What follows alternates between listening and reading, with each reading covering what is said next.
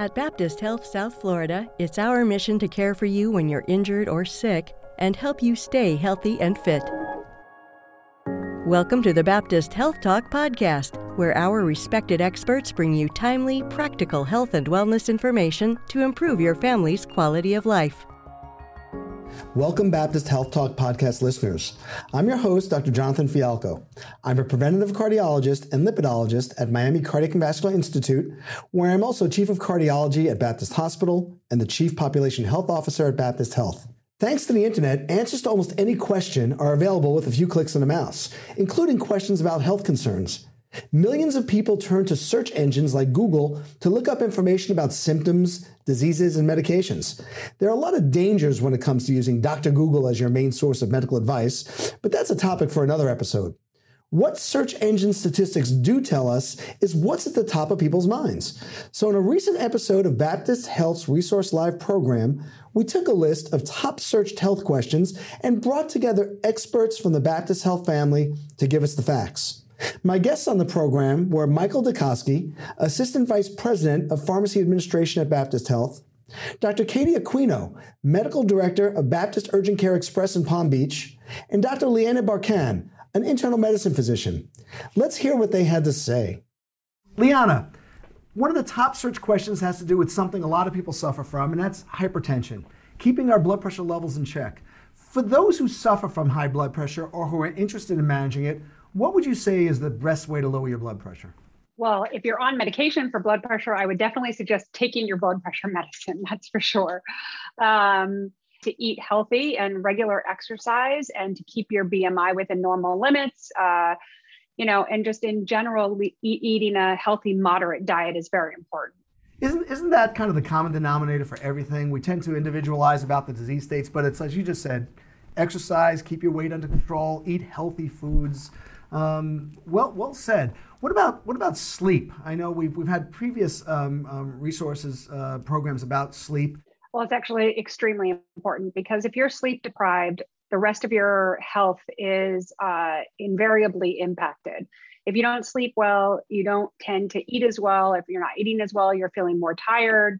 And it's hard to maintain a healthy lifestyle. But even independent of how you function, sleep in and of itself is a restorative process. So it's important to sleep well so that the rest of your bodily functions are working at their optimum. It's all part of the process. It's a holistic picture. You have to look at every component. It's not just, you take your medicine and then you don't do anything else, or you eat well, but then you don't do anything else. It has to be a comprehensive, holistic picture.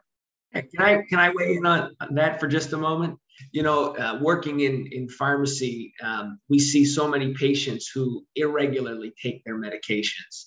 And, just like you're both saying, it's so important to consistently not have gaps with taking medications. So we encourage patients to have a good routine about when they're going to pick up their refills for their medications, make sure that they always have enough refills on hand for any vacations or things like that they might be taking.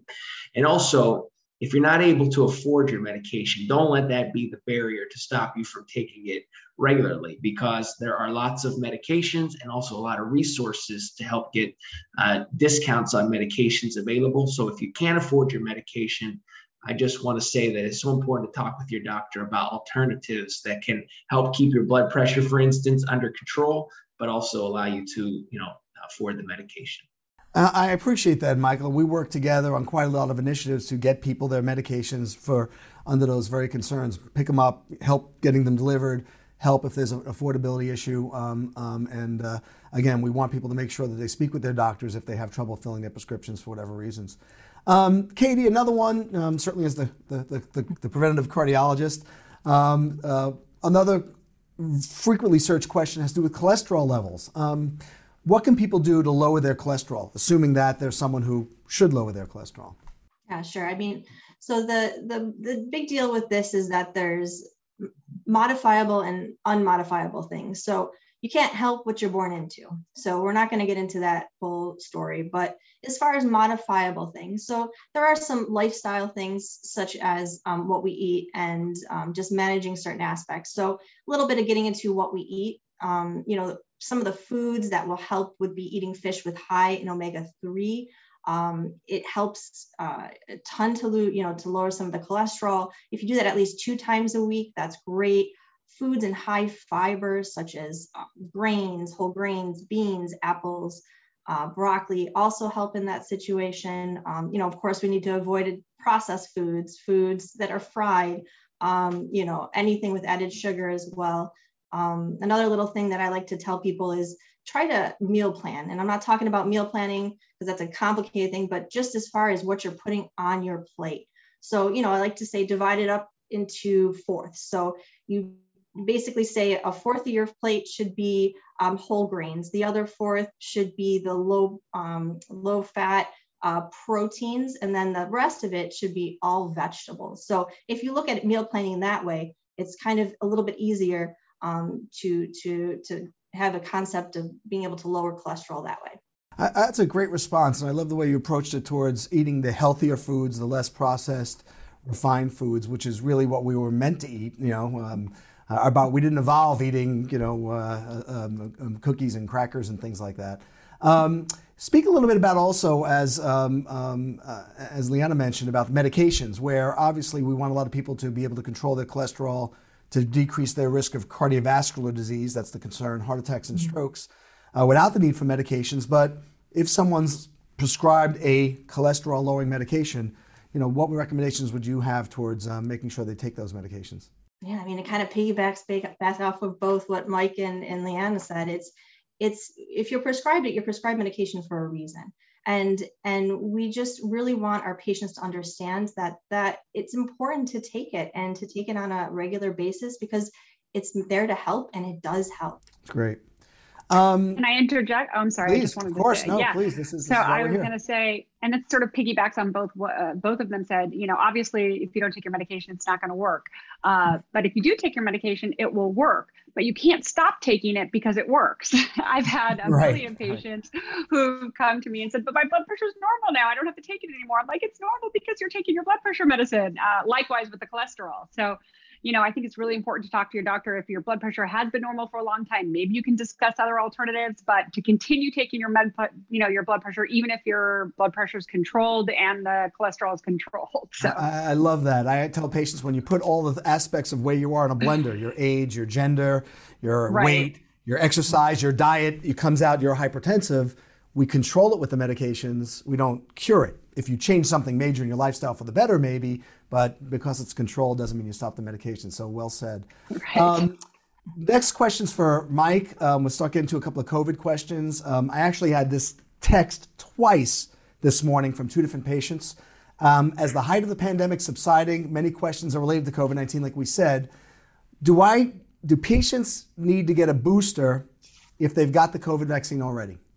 It's a very understandable question because every night when we watch the news, there's something on there about the vaccine. There's something on there about booster shots. And so it's very rapidly changing. But I think what's prudent for us to do today is talk about what we know on September 9th and recognize that what we know next week or next month might change a little bit. But in healthcare in general, when it comes to medications, we follow the guidance of the Food and Drug Administration. And in an issue like with COVID, we also follow the guidance of the CDC, Center for Disease Control. So that being said, currently, for the general public or population, there is no recommendation for a booster shot. Now, that's rapidly changing, and we do expect to get more guidance on that in the days to come. But for the general population, as of today, September 9th, no recommendation for a booster.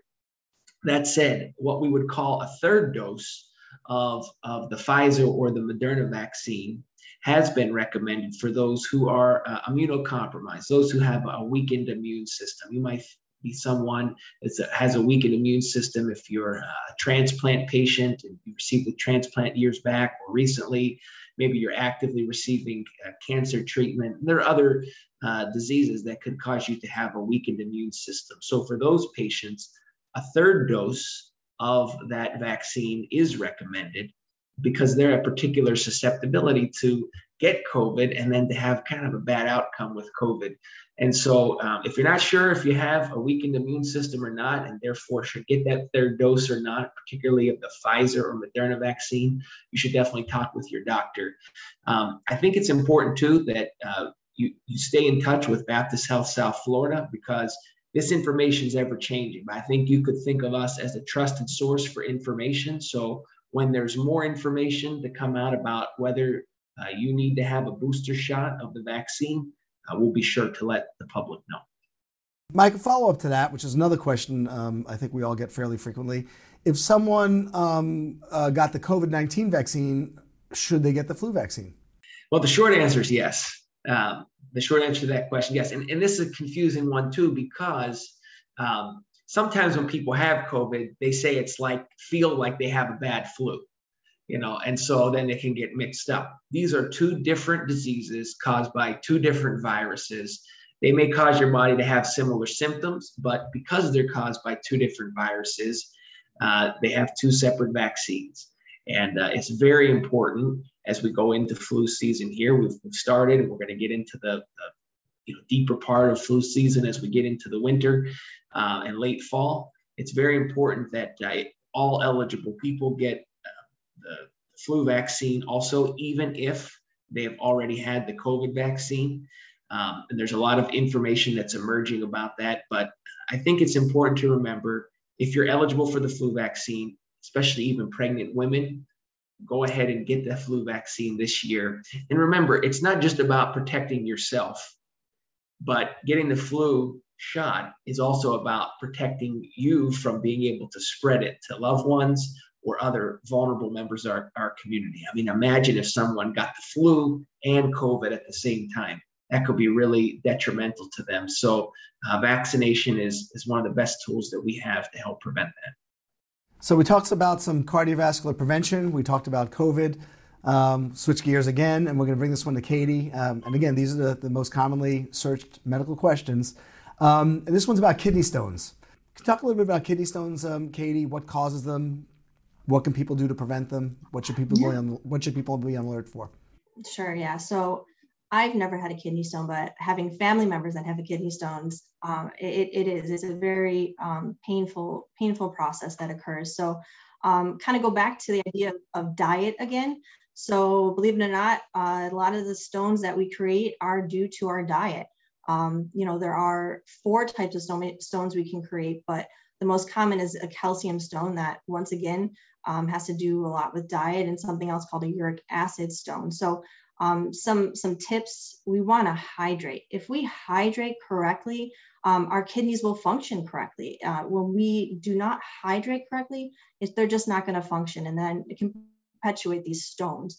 Also salt. Too much salt, just like it affects our blood pressure, it affects our kidneys. So we have to be careful with that salt intake, and also too much protein as well. We don't want to have too much protein or even sugar in our diet. All that affects our kidneys tremendously. So, certain things we can't help is, once again, family members that have it, we are predisposed. But, as far as if you've had a kidney stone in the past, you're also predisposed to having it again. But the diet is something that we can help.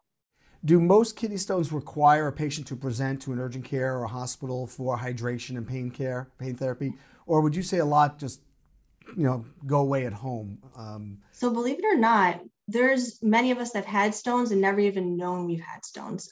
We can pass stones pretty easily as long as they're small enough. The problem is when they become too large, they can't pass on their own. So that's when we have to go to the hospital. It's that excruciating pain that would require us to get some hydration, to get some pain medication. But when we're experiencing pain, our first bet is to run to an emergency room. But it's just one of those things where you have to know your pain tolerance and basically base it on that. But running to the urgent care emergency room is not always necessary. Thanks. Switch it over to Liana. And again, this is the search questions. Alcohol consumption, we know, has increased significantly as people spend a lot of time at home. And we've done various public service educations about the concerns about alcohol consumption through COVID. But The question is, how long does alcohol stay in one's system? So alcohol metabolism will vary by person, as always. There's, a littler person will metabolize it more quickly than somebody who might be a bigger body habitus. But generally, alcohol stays in your system between 6 and 12 hours. And that depends also on the quantity you drink and the type of alcohol you drink. Like, it gets metabolized at a different rate. So, for example, if you had 3 beers, they have a general that it takes 5 half-lives of alcohol to get out of your system, and a half-life is about 5 hours. So that's like a total of about 25 hours. But again, it has to do with the alcohol content in what you're drinking. Like, a beer might go faster than a hard alcohol because there's more alcohol in the shot of whiskey than there is in a beer of like a 12-ounce beer. Mike, going back to you on a COVID-19 question, something actually I wasn't even aware of, and I always love learning from guests during these resource lives. So the COVID-19 vaccine apparently can cause some temporary enlargement of lymph nodes, and apparently these can show up on mammograms. So speak a little bit where we think right now that if someone has the COVID-19 vaccine, is there a recommendation towards the timing of not getting a mammogram too soon because it may show some findings not related or related to the vaccine that we otherwise wouldn't be able to differentiate? Yeah, and let's be clear. Both of these are extremely important and should not be, in general, delayed. If you're due for a screening mammogram, you need to get that done. If the COVID vaccine is one of the single greatest things that we can do for our healthcare right now in September of 2021, if we haven't already done it. That said, when the two come together, we just have to keep this in mind. Because it can cause a larger lymph node, particularly we call it the axillary lymph node, that could show up as a false positive on your mammogram and then cause needless concern and next steps. So the recommendation today is this: get your mammogram before the COVID vaccine, or wait 4 to 6 weeks after your COVID vaccine series is complete, and then go ahead and get the mammogram. So it's fair to say the lymph node enlargement related to the vaccine is expected. That's normal. That's your body's reacting to the vaccine. It's more of a timing of the mammogram. And certainly we know there's a lot of delays in getting appropriate medical care and screenings through this COVID pandemic. So your points are well taken, which is to get your mammogram and get the vaccine, just time them appropriately based on that recommendation. Katie, question about sexually transmitted disease. What's HPV? A lot of HPV in the news, vaccines, kids, etc. Speak a little bit about HPV. This seems to be a highly searched question on the internet. Sure. So HPV is something called the human papillomavirus. It's passed easily from person to person through sexual contact. So it actually is the most common sexually transmitted infection. There's a lot of types of it. Some can cause warts or lesions in the genital area. Some can even cause cancer. And the crazy part is most people who are infected with HPV don't have symptoms. You can have it for a long time, not even know. You can even spread it without knowing it. So one of the key things here is, if you're a woman, have regular Pap tests. These Pap tests can help identify changes in cells that lead to cancer. You want to talk to your GYN about how often you need these tests. Currently, there's no approved test for HPV in men, but there is HPV vaccine that can really help prevent some HPV infections and even related cancers, which is amazing. So really want to speak with your healthcare provider to see if you're a candidate for that vaccine. Thank you.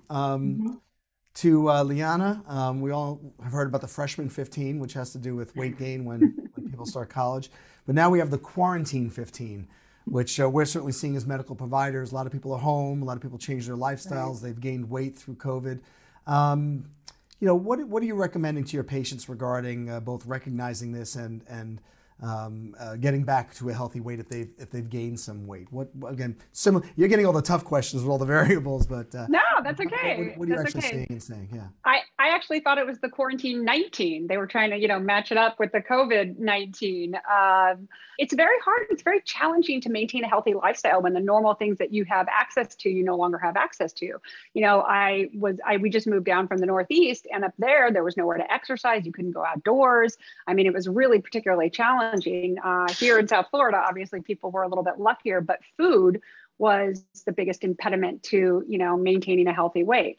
So, how many calories and whatnot a person should eat, again, is very variable based on your age and your sex and the weight that you're starting at. So just as an example, women between 30s and 50s who are, lightly active, let's say, should be eating between 1,200 and 1,500 calories a day. But if you're more active, that number will go up. With men, their baseline caloric needs are higher than women, or if you're highly active, your baseline caloric needs are higher.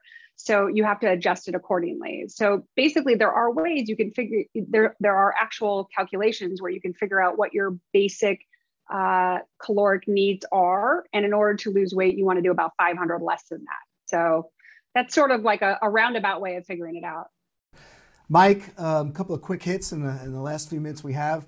Does COVID-19 vaccine affect fertility?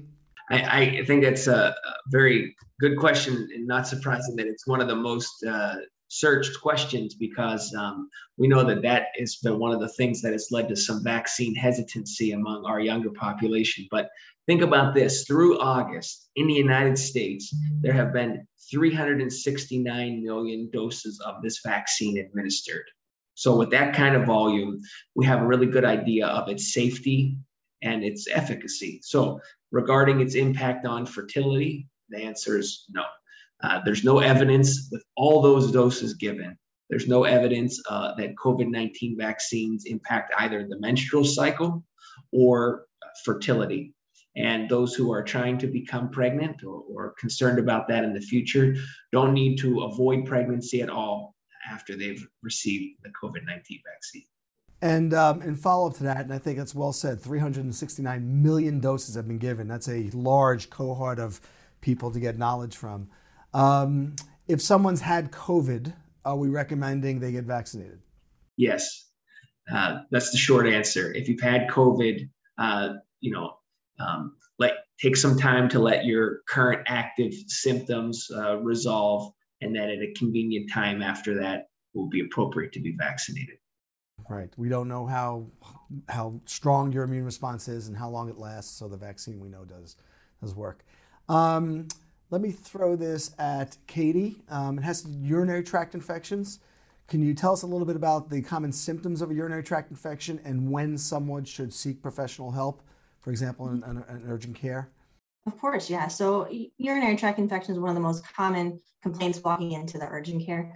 It's usually just you feel like you have to go more. It might actually burn when you pee. You feel sometimes even hesitancy when you pee. So you really do notice that something is wrong. But the most common is that there is a lot of pain. So, coming to an urgent care is very easy. We run your urine real quick and check it out. And if you need an antibiotic, we can prescribe it. It's no need to ever run to an emergency room with those symptoms unless you have crazy high fever or severe abdominal pain. But besides that, urinary tract infection, very simple to take care of. And if you have those symptoms, you should get checked out. And again, very commonly searched because very commonly occurring medical condition. Katie, last question for you. We'll give you the soapbox. Tell us the difference between symptoms, if there are any, between flu and COVID. That's a tough one. But I mean, coming in and out of the urgent care, patients come in actually writing they have flu-like symptoms. And, right now, the flu is not as, prevalent. It's not the time of year, you can say.